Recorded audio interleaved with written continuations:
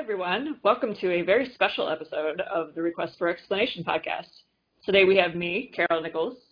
Me, Aaron Turan. And me, Ashley Williams. And we're doing a meta episode now that we've done a few RFC-related podcasts. We're going to talk about what an RFC is, which is Aaron's favorite topic. So, Aaron, what is an RFC? Well, so as most people probably know, it's an acronym that stands for Request for Comment. It has a long history in the tech world, but for Rust in particular, it's the way that we handle major decisions that affect the language, tooling, policies, you name it. So we have a sort of template for writing RFCs with a bunch of different sections, starting with what is the motivation, what problem are we trying to solve, going into details of whatever design, talking about drawbacks and alternatives, saying how we would teach whatever is being proposed when that applies. And so you sort of write one of these and request comments, and then you usually get a lot of them. And I think we're going to walk through sort of the full steps of the process. But again, the key part is that this is the Rust community's way of making big decisions. So I think one of the biggest things that people wonder about when they're thinking about maybe making an RFC is it's always like an RFC is for big things. And it's always hard to know, like, what is a big thing? What makes something like an RFC worthy? How can you tell if it needs an RFC or maybe it's just something that you could file an issue for? Yeah, so that is indeed a good question. It's something that the answer has sort of evolved over time. And it depends a little bit on the area of Rust that you're talking about. So when it comes to the compiler itself, for example, most of the work that happens there is pretty internal and not visible to end users of Rust. And we're not necessarily making big promises because of that. It's not something that people can start to depend on, and you can break their code if you changed it. So surprisingly, even though the compiler is one of the most complicated parts of Rust, it doesn't tend to get a lot of RFCs.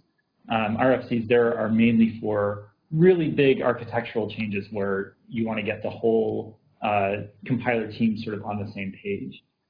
And then going sort of far to the other side, if you look at the standard library, well, basically everything in the standard library is public to the world, and it's something that we're making commitments about, people want to depend on. So we tend to be a lot more conservative about that.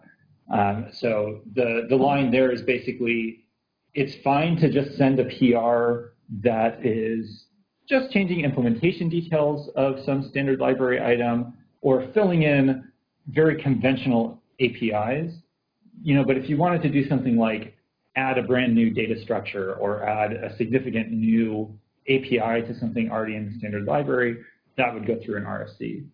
And there's a page with sort of each of the sub-teams that goes into some detail about the line that we try to draw between just send a PR versus go through the RFC process. That makes sense. If someone was like not certain, what would you recommend that they do? Like open an issue or maybe hop in IRC or? So IRC is always a fine option.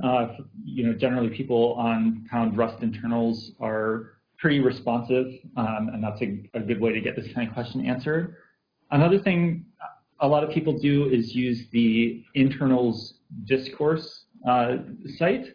That's internals.rustline.org. So people use that to post ideas and sort of ask, like, hey, do you think this is a good idea at all? Should it be an RFC? Should I make a PR? So that's another good option. I would say opening an issue is probably not the best option. We've been trying to shift away from issues for feature requests and use it more for just tracking bugs and other sort of high priority implementation work. So we like to discuss feature requests in other venues. That makes a lot of sense. So Ashley, you had an RFC that was about adding assert any not equal to Rust. Can we talk through the process that your RFC went through? Yeah, absolutely. And also, if you don't remember, I actually had two RFCs at the time, one which got accepted and one that didn't. So Oh, I can I kind of forgot talk about about that one. both experiences. We always forget the ones that get rejected, right? Yeah. Um, yeah, so I guess as a little bit of background, I'm still what I'd maybe call an advanced beginner in Rust, but I was working on a new project, and I was writing some tests, and I realized that I would really like to have an assert not equals. And so I was very lucky because I happened to be sitting at a table with the entire like Rust core team sitting around me when this happened. Um, but I kind of like at the table was like, what do y'all think? Like, what if I suggested maybe we should do this? And I think if I recall, Aaron actually thought that it was like not a good idea, but then other people thought it was, and so I went to the Rust/RFCs repo and forked and cloned it, and I started filling out this template that Aaron just previously mentioned. And so filling out the template was very interesting because based on that spectrum that Aaron was talking about like the size of your RFC, like the size of the feature you're interested in, my feature was extremely small. So answering a lot of the questions became like a little difficult just because I didn't have a ton of content there. So do we want to like kind of step through the sections of the proposal, or what are we thinking? I think Aaron mentioned a few of them. And people can go, I would hope at this point that people have looked at a couple RFCs, taken a look at the template maybe. There's a lot of stuff, and it varies per RFC how much gets written for each section. Like it can be a little bit if it's a little thing, or it could be quite lengthy, and like you can add more sections to the sections if there are more things that apply to your RFC. Guilty as charged. Yes, yes. So yeah, speaking of adding sections, it kind of looks like, when was the how we teach this section added? That or I skipped it when I did my RFC? It's pretty recent. Okay, cool. We copied that from Ember, actually. They have like a learning team that is sort of like our docs team, but a little bit different. And Yehuda actually tweeted the other day that he recommends filling out that section first, since we should always be thinking about how people new to the language will learn this, how people will learn this when it gets added to the language. And it kind of went along with a change that we made that requires all features to be documented before they get stabilized. And I really like this change. I am a little disappointed recently with how people have filled in this section. I would like to see a little more time spent on this section because I think it's important, and sometimes it ends up being, Steve will update the book. And I know Steve does not like that part. Yeah. Yeah, I think it should have like, if we were to update the book, here's kind of an outline of what the book would say, or things along, or like, here's a good example for teaching why this feature is important. Those are actually questions in the template, so you're spot on. I put those there. Yeah, I really love this section, partially because I've started hanging out with TC39, which is the group that does the spec for ECMAScript, which is the weird kind of predecessor to JavaScript. And I started Teachers 39 because I feel like talking about how we teach things is super important. It turns out, though, that it can be very hard for people who don't have experience teaching to think about how they'd go about doing it. It's a great thought experiment, though, for sure. Yeah. And I guess I'd say, one thing in terms of an RFC feeling small, like this again varies a lot by area. So, it's true for a lot of like library related RFCs, which I would count this as one. The detailed design tends to be quite short. It's, it might literally be, please add this macro. But what we tend to look more for in those cases is the motivation, right? Why does this deserve to be in the standard library? That's a pretty high bar. And, maybe discussions of alternatives.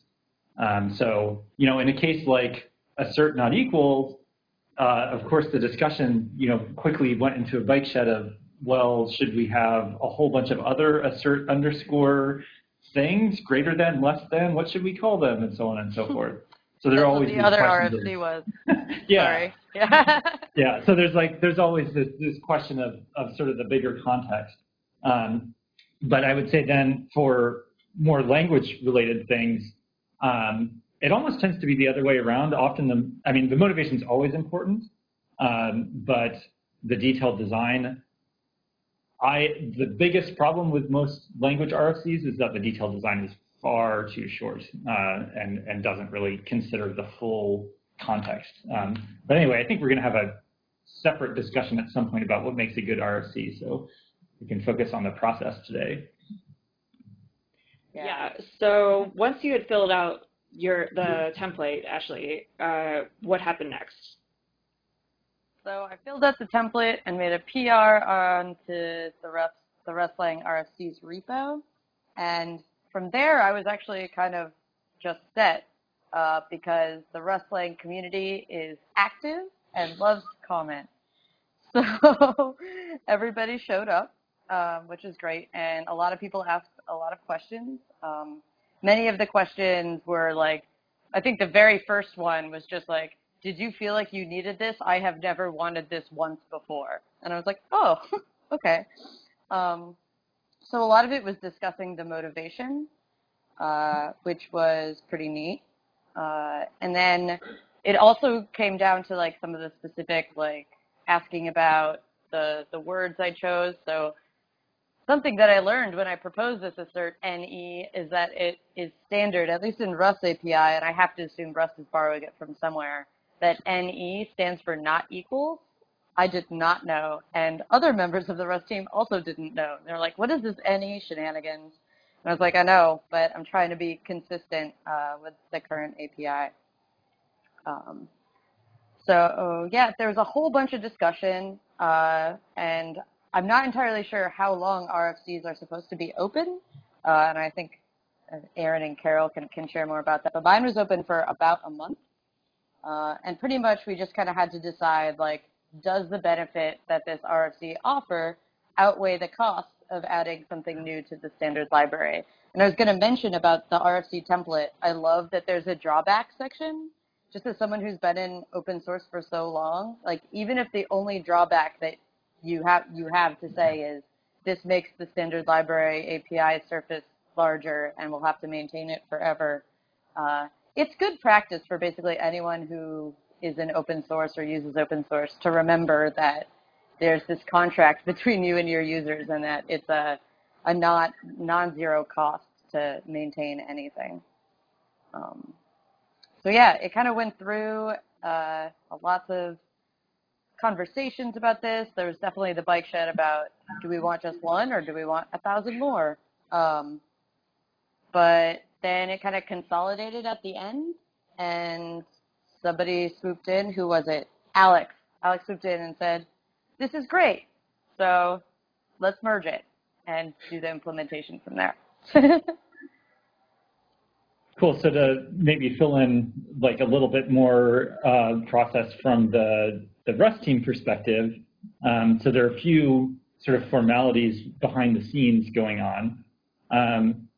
One thing we've talked about this notion of sub-teams before, right? So Rust decisions are made by a whole bunch of different teams that focus on different areas. So we have like a library sub-team and language design sub-team and so on. And so each RFC gets tagged with usually just one, but sometimes more than one team who sort of oversee the decision. And the teams are really busy, and RFCs are fairly expensive review processes. So it can take a while before you actually hear from somebody on the team proper, but the larger Rust community will sort of help start vetting the design before that happens. And then at some point, the RFC will be assigned to either somebody on the sub-team or somebody who's a sub-team shepherd, which is a role where they're not involved in making the final decision, but they're there to sort of support the sub-team, help communicate things back to sub-team meetings and so on, and just kind of keep the wheels greased on the RFC process. And then, yeah, the idea is discussion first focuses on exploring the design space and the trade-offs, which, you know, there's some creative aspects there. There might be some brainstorming. There's also just discovering and agreeing on the facts on the ground. Like we should be able to agree that, you know, this is a good thing and a bad thing about this alternative, and this is a good thing and a bad thing about that alternative. We might not agree about how to weight those things against each other. But once the discussion around those kinds of trade-offs in that space has settled down, at that point the RFC is ready to head towards some kind of decision. And so the role of the sub-team, as far as the decision-making goes, is really supposed to be just using their values, basically their shared values, to decide which side of a trade-off is more important. That's something you can't expect everybody to agree on, because we all are here for different reasons. We all have different values. And it's important that you have a sort of fairly unified and coherent vision, right? So like each of the sub-teams is made up of reasonably like-minded people who share a core set of values, and they're using that to sort of make these decisions. Is there a place to find those values for the sub-teams? Are they like documented anywhere? We're working on it. No, that's a really fantastic question, and I mean that could be a whole episode in and of itself. But I would say the official Rust blog is one of the main places we use to try to articulate our values and vision for Rust. But we also use just the comment threads on these RFCs. So it's hard. I mean, the kinds of values I'm talking about and making these decisions is really subtle. It's hard to draw black and white lines, right? So like, you know, for comparison's sake, if you think about a language like Python, there's a very famous, you know, Zen of Python. I think it's like 10 principles underlying Python's design. And it has a principle like explicit is better than implicit. And interestingly, a lot of people think that this is also a design principle of Rust. No one on the Lang team does. You know, we think it's more nuanced than that. And, you know, like when we started the ergonomics initiative this year, I wrote a blog post that tried to really dive into that question and show why it's not that one is always better than the other. It's actually a complicated question with a bunch of trade-offs. So it's all a gray zone. So, you know, I don't feel like it's something that we can, I don't feel like we have a Zen of Rust basically to the same concise degree. I feel like it's a little bit too much of a gloss, but we do try to spell it out as much as possible on the blog and the RFC threads.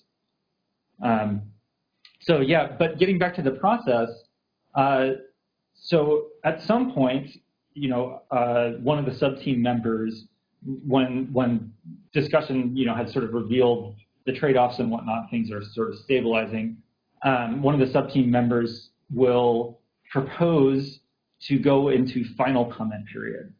And we actually have this great little bot, RFC bot, that manages this process by Adam Perry. And so basically you say to the bot, I would like to propose to merge this RFC, or propose to close, or postpone this RFC. And we can talk about what those mean in a minute. But this is just sort of a motion to go in that direction. So it's at that point usually that the other sub-team members actually come on the thread and start looking really closely, reviewing closely. Because again, we're all super busy. It's not really feasible for everybody to be looking at all of the threads all of the time. So this is just a signal like, okay, we're ready to start heading toward a decision. Please, everybody review it. And so there's a set of checkboxes that gets posted with all of the sub-team members' names, and checking the box basically says, I consent. And that's really important. Rust's decision-making operates on a principle of consensus, and it means that not everybody on the sub-team has to agree that this is flawless, the best idea ever, the thing that they would most like to do. They just have to be willing to go along with it, basically. And so it creates a feeling of, unity, I guess, in the team. Like everybody has at least agreed that this is okay, while still leaving room for you personally to sort of have your own dissent. And so it's only if you see like a major issue that you really want to block an RFC on that you would not sign off on your checkbox. And then finally, once everybody has signed off on the motion to merge, there's a 10-day period, which is to make sure that there's a full business week in all cases, called the final comment period. And that's a chance for the entire community to get a heads up that, hey, this RFC is about to be decided on. If you have last-minute thoughts or reservations, this is the time to bring them up.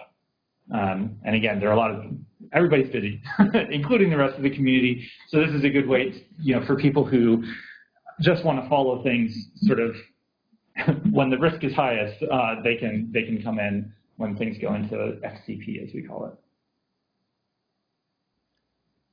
Okay, so we talked about, actually, one of your PRs got merged and one of them got closed, and there's also postpone. So what do these things mean, and what happens in each of these states? Let's do merge first.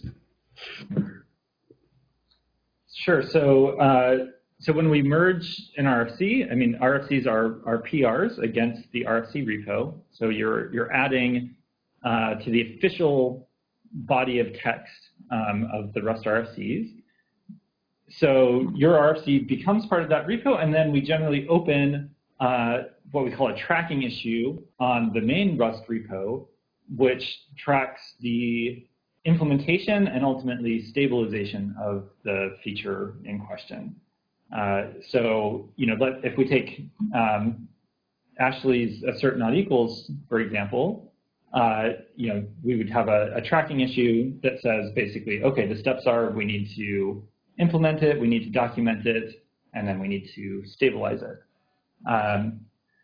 And once that tracking issue has been created, anybody's free to make a PR that does the implementation, and that will probably be reviewed by somebody on the relevant subteam, but that's generally a much quicker process. All you're checking is that the implementation actually looks good. And then we've mentioned this term stabilization. We probably shouldn't take too big of a tangent on it, but Rust has a sort of a release channel model where you can be using nightly Rust, which has unstable features that aren't yet fully committed to, or you can be using stable Rust. And we promise that upgrading stable Rust is always a hassle-free experience. So while we can't promise we will never break your code in any way, we work really, really hard to avoid breakage and to keep it minimal. So we have this final step in a feature's life where we actually, as a community, decide, okay, now that we've used this, we realized, oh, actually, I did want assert not equal all over the place. That was a good idea. Then we come together and say, okay, let's stabilize this and ship it to stable Rust. So to go back a little bit, one of the things that I felt when I was making this RFC that caused me actually a lot of anxiety was I had written up this RFC, and I was excited to be the one to implement it. And so the best that I could figure out was that there was a kind of agreement that the person who filed the RFC gets to implement it. But I was so anxious that the second it got filed, I was like, I'm on it. So what's the story coordinating there? Do you often see people who do RFCs wanting to implement it, or does it end up being a team of people? Or I know that I was kind of worried about that. Yeah. I think what I've seen is it's mostly the opposite thing. RFC gets approved and then it sits there unimplemented. Like I think there's RFCs out there now that have been approved. It's just no one has had time to implement it yet. And I am going to put it in the notes, a link to how you can search to find these issues if you're looking for a project. Yeah, absolutely. So I agree with Carol, and I think that's especially true for language RFCs. Like one of the really cool things about this process is that you can be involved in designing the language, even though you have no idea how the compiler works and have no intention of implementing your design. And then awesome people like Petro Chenkov will come and pick off your unimplemented RFC. So yeah, I mean, one thing that people do, I mean, if you are submitting an RFC and you want to implement it, you can, of course, write a comment saying so, or even open a PR that just says, pending RFC. Sometimes people do that for bigger pieces of work. So it's pretty informal. Usually it's a good case if somebody's actually lined up to do an implementation right away. That's pretty neat. We should use this as a call. Go implement all the RFCs that are outstanding. Yeah. Okay, so what about your RFC that got closed, Ashley? What happened with that one? So the process was nearly identical, and since these were related RFCs, I think that's partially why they kind of followed the same timeline. I have it pulled up right here. Let's see. Right. So there was a large discussion, kind of similar to the one on the other one, but at the end, Alex just commented, we decided to talk about this, and we don't think that enough people would use this to justify expanding the standard library for it. And then he said thank you and just closed the issue. Turns out I didn't delete my branch, though. I should clean that up.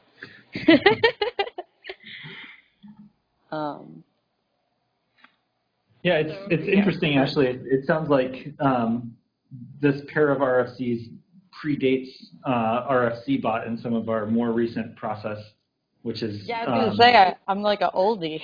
Yeah, right. So, one of the nice things about the RFC bot is that it actually posts text along the way to help guide you through the process, so you sort of know what's going to be happening next, instead of this random comment coming from on high, telling what happened. That's super useful. Looking back on my assert NE, there was like a moment, like I think around halfway through the process, where I was like, hey, so this is my first time. Like, should I be doing something right now? Or like, what's up? So the Rust team and their bots have always been just so incredibly useful and welcoming to newcomers. I'm so happy to hear that you've implemented one. That being said, all of the non-bot people on these RFCs were also super helpful and friendly. Okay, and there's one more state that RFCs can end up in, and that is postpone. What does that mean, Aaron? So, yeah, this state doesn't get used as much, but basically we need a way to say not yet. We need a way to say this looks interesting, but it would require too much bandwidth from the relevant teams, or there's too much churn going on in the compiler to do this now, or whatever the case might be. And I would say that the advent of the Rust roadmap starting in 2017 has added a lot of clarity here where, people have great ideas all the time. We can't do them all at once, right? And so the roadmap sort of gives us clarity. What are we trying to tackle this year? And if something big that would take a long time to review falls outside of that, then we would move to postpone it. And it's pretty informal. I mean, there's no tracking of postponed issues or anything like that. So it can be, a little bit unclear, like, well, at what point would it be reconsidered? But that kind of goes back to the same process we talked about in the beginning of, if you're thinking about an RFC, how do you figure out if it should be an RFC and all that? You can use all the same venues to ask if now is the time. Do you have any sense of how many RFCs are currently in the postponed state? I would guess a dozen or two have been sort of officially postponed. There have probably been some that were closed outright that we might reconsider at some point. Your talk about how do you figure out when to use them blocked my joke, which I was going to say, which is how did the postponed RFCs get garbage collected? But oh man, alas, come on. Russ doesn't have garbage collection. See, it was a softball. It was perfect. Oh well, you got to make it anyway. Okay, so this isn't how every language gets designed. You mentioned Python before, has Guido, Rails has DHH, Ruby has Mats, Linux has Linus. So those are kind of the BDFL model, the benevolent dictator for life model, where like one person is the ultimate decider. Aaron, what do you think the benefits or downsides to using the RFC process to make big decisions are compared to other models like the BDFL? Yeah, so this is the question I've been looking forward to all episode long. Yeah, I think this is a fascinating issue, and one of the things I really love about working on Rust is that we're not just pushing the envelope in terms of language design, but also in terms of how we try to run the community. So let me start with the downside, which is probably obvious, which is that the RFC process is slow. If you don't have a single benevolent dictator, you now have a group of people that you have to pass things through. And that, of course, in practice, people like Guido and whatnot, you can't actually stay on top of all of the things in Python all the time. So you're going to end up with this one way or another. But I think the thing that slows it down more so in practice is that we really do want to hear from anybody who has something to say about an RFC. And we try to take it very seriously and get to the bottom of questions that people raise. And that's just an inherently time-consuming process, and it's a trade where we are pushing for a higher level of quality and a higher level of community involvement, and we're willing to go slower for that reason. So yeah, I think that's the main downside. You might imagine other downsides like you end up with design by committee or this kind of thing. But I really don't think that Rust suffers from that.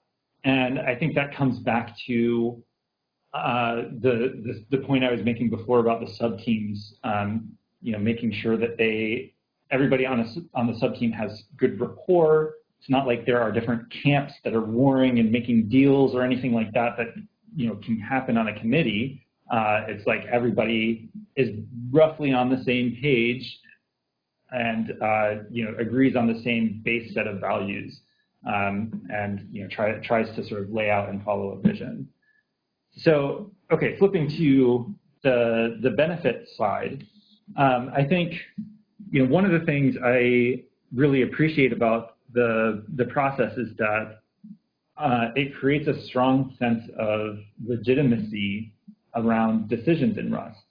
So what I mean by that is, like, obviously not everyone is going to agree with every decision, but I think by and large everybody feels like each decision was carefully considered, and that if they had something to say, they had a chance to say it and it was heard. And that just feels great. I think it feels great for the Rust leadership, and it feels great for the community. I already mentioned, I think quality is a big benefit, and I think we're going to look at some examples where the RFC process has really improved the designs. I think another big benefit is just the fact that everybody, including people on the core team, have to write up their proposals in detail and convince people that they're a good idea. That really forces you to think through things more carefully than you would have otherwise. So I love writing RFCs, and I find the process really forces me to confront things that I wouldn't have otherwise. And if I was the benevolent dictator for Rust or whatever, maybe I would have just done my original proposal and never really vetted it. And yeah, I mean, so the community is great at poking holes and coming up with better ideas and so on. And I think the one other thing I would say that's a little bit subtle, I think Rust's spirit is all about finding a third way, right? Like we have all these slogans like memory safety without garbage collection and concurrency without data races, where we're eliminating these traditional trade-offs. And I think the RFC process helps push us in that direction because we're hearing from people who value a diverse set of things, and we're trying to get rough consensus. And so that encourages you to come up with solutions that can balance those constraints, often in creative new ways. So I think Rust is what it is in large part because of the RFC process. I guess I would say, one of the things that one of the most important lessons in the RFC process has been what we call the no new rationale rule, where basically when we finally do reach the point of a decision, that decision should just be a matter of applying values to trade-offs, like I was mentioning before. It should never be producing new technical arguments that haven't been seen on thread. So again, it forces you to try to reach some consensus around where things are heading before a decision is ever made.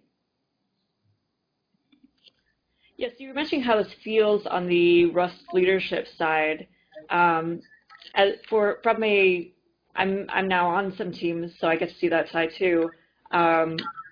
From a Rust user side, it's both empowering and frustrating, I think. Totally. I was wondering if it must have felt pretty empowering to you, actually, as when you're an advanced beginner, getting to propose something that gets added to the language. That not every language can you just kind of jump in and start discussing adding new things with the community and get that added. And that's pretty cool, I think. Yeah, it was freaking amazing. I was basically terrified the entire time, and that was all pure inside myself, because everybody was extremely kind about it. But it was wow, I don't even think I've written more than 5 Rust programs, and now I can be I have a macro in the language, which was super cool. The one thing I will, the one thing I was going to say is something that I've experienced both on my own RFC and then just looking at other RFCs. Looking at my own RFC, there was a moment where there were just so many comments coming in that I had to be I'm not looking at this. I'm not going to look at this for a week. Because it was a really and this was not even a terribly controversial or large RFC. So the scale I was dealing with was not nearly as much as some of the other ones. But, I love open source, but I have a day job, and I don't know, I like drinking beers and watching TV too. So I had to take some time and just be I can't keep watching this, and kind of batch my reading of it, because it's a lot of content, and I'm the type of person that doesn't like responding to something until I've read the entire thing.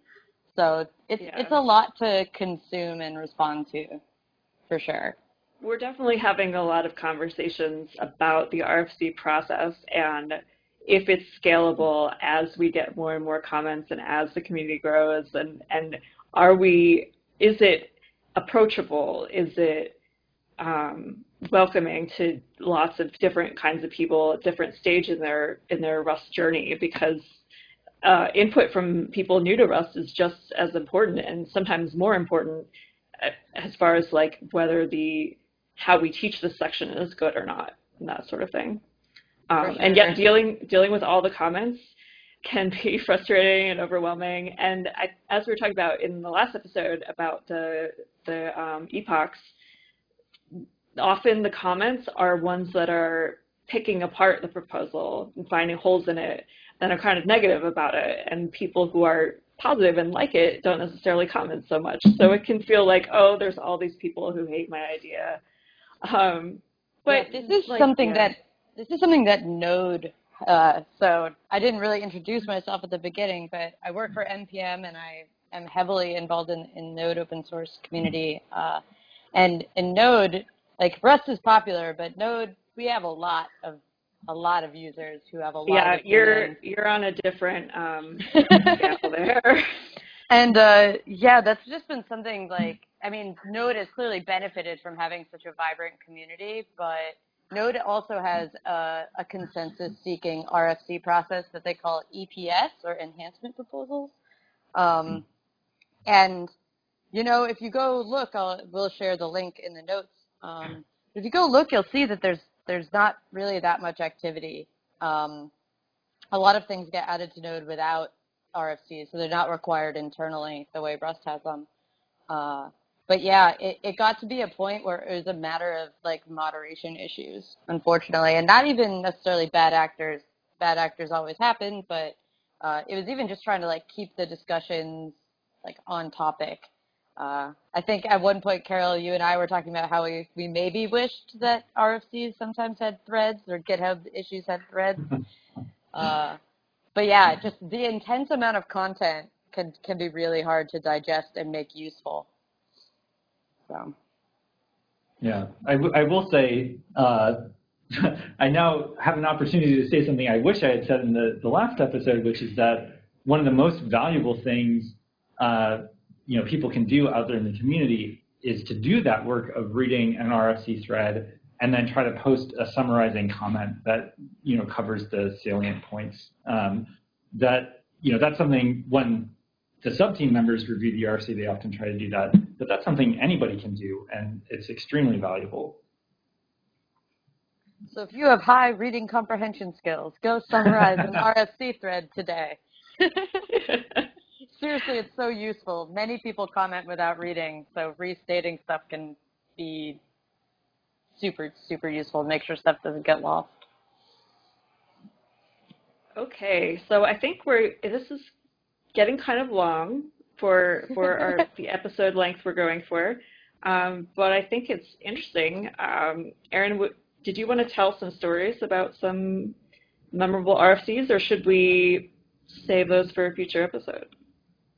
Well, yeah, I think it would be fun to have a sort of historical episode at some point, but I wouldn't mind mentioning just a couple to give you more of a flavor of sort of the range that they cover.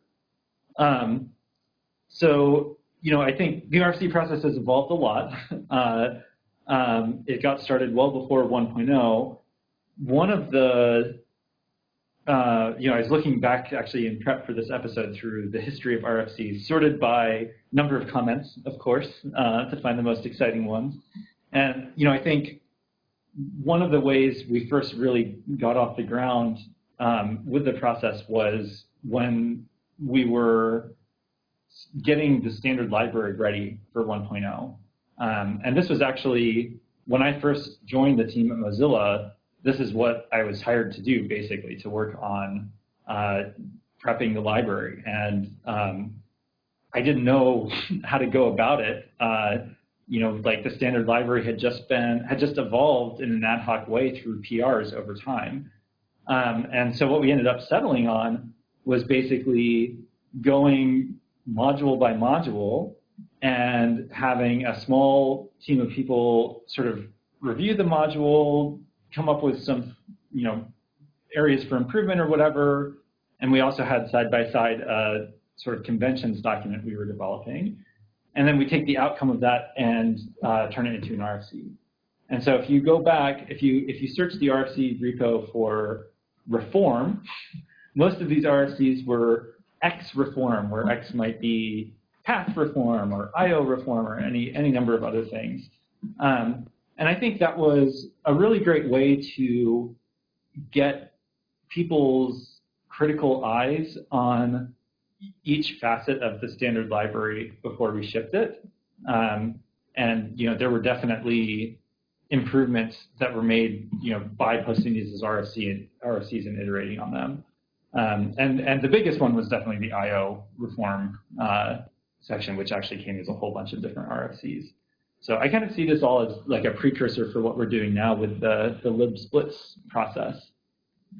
But one of the things that happened in the standard library, sort of coming up to 1.0, is there was this GitHub issue on the name of the integer types for pointer-sized integers. Intpocalypse! So these types are now known as isize and usize, but at the time they were known as int and uint. And this was an early learning experience for Rust leadership that we got a lot of mileage out of. So, there had been this, like I said, this issue open for a long time. People had, for multiple years, were debating, what to call these types.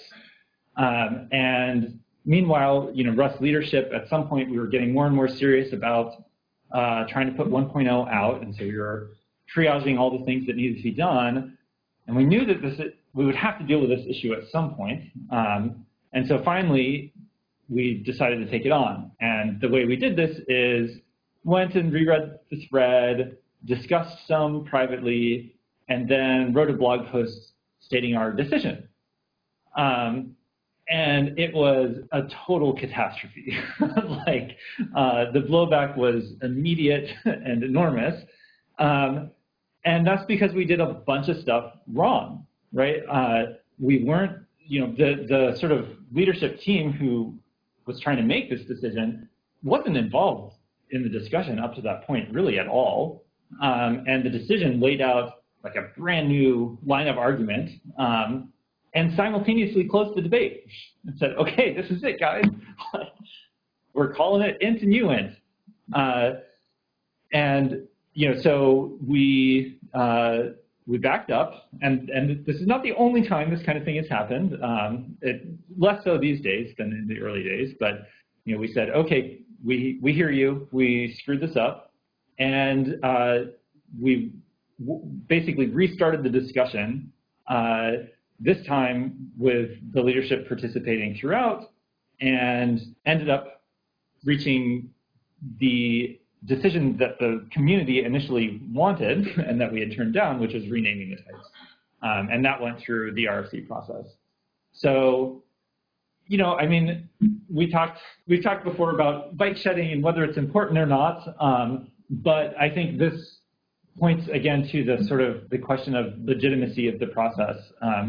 Sometimes you might imagine that it would be faster and easier to just make a decision on something as trivial seeming as the name of an integer, but actually first of all, it's not so trivial, and second of all, it's not so fast to just issue a decision. It's really can be a big time saver to try to get people to get consensus before making a decision.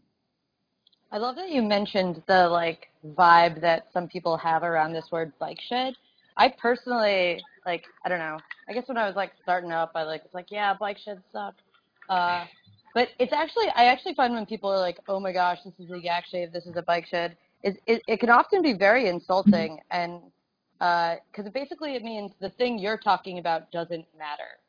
And so when you say that to someone, they can feel really terrible. And so while it is certainly often tedious and takes a lot of time and effort, giving people a space to share their opinions is really, really great.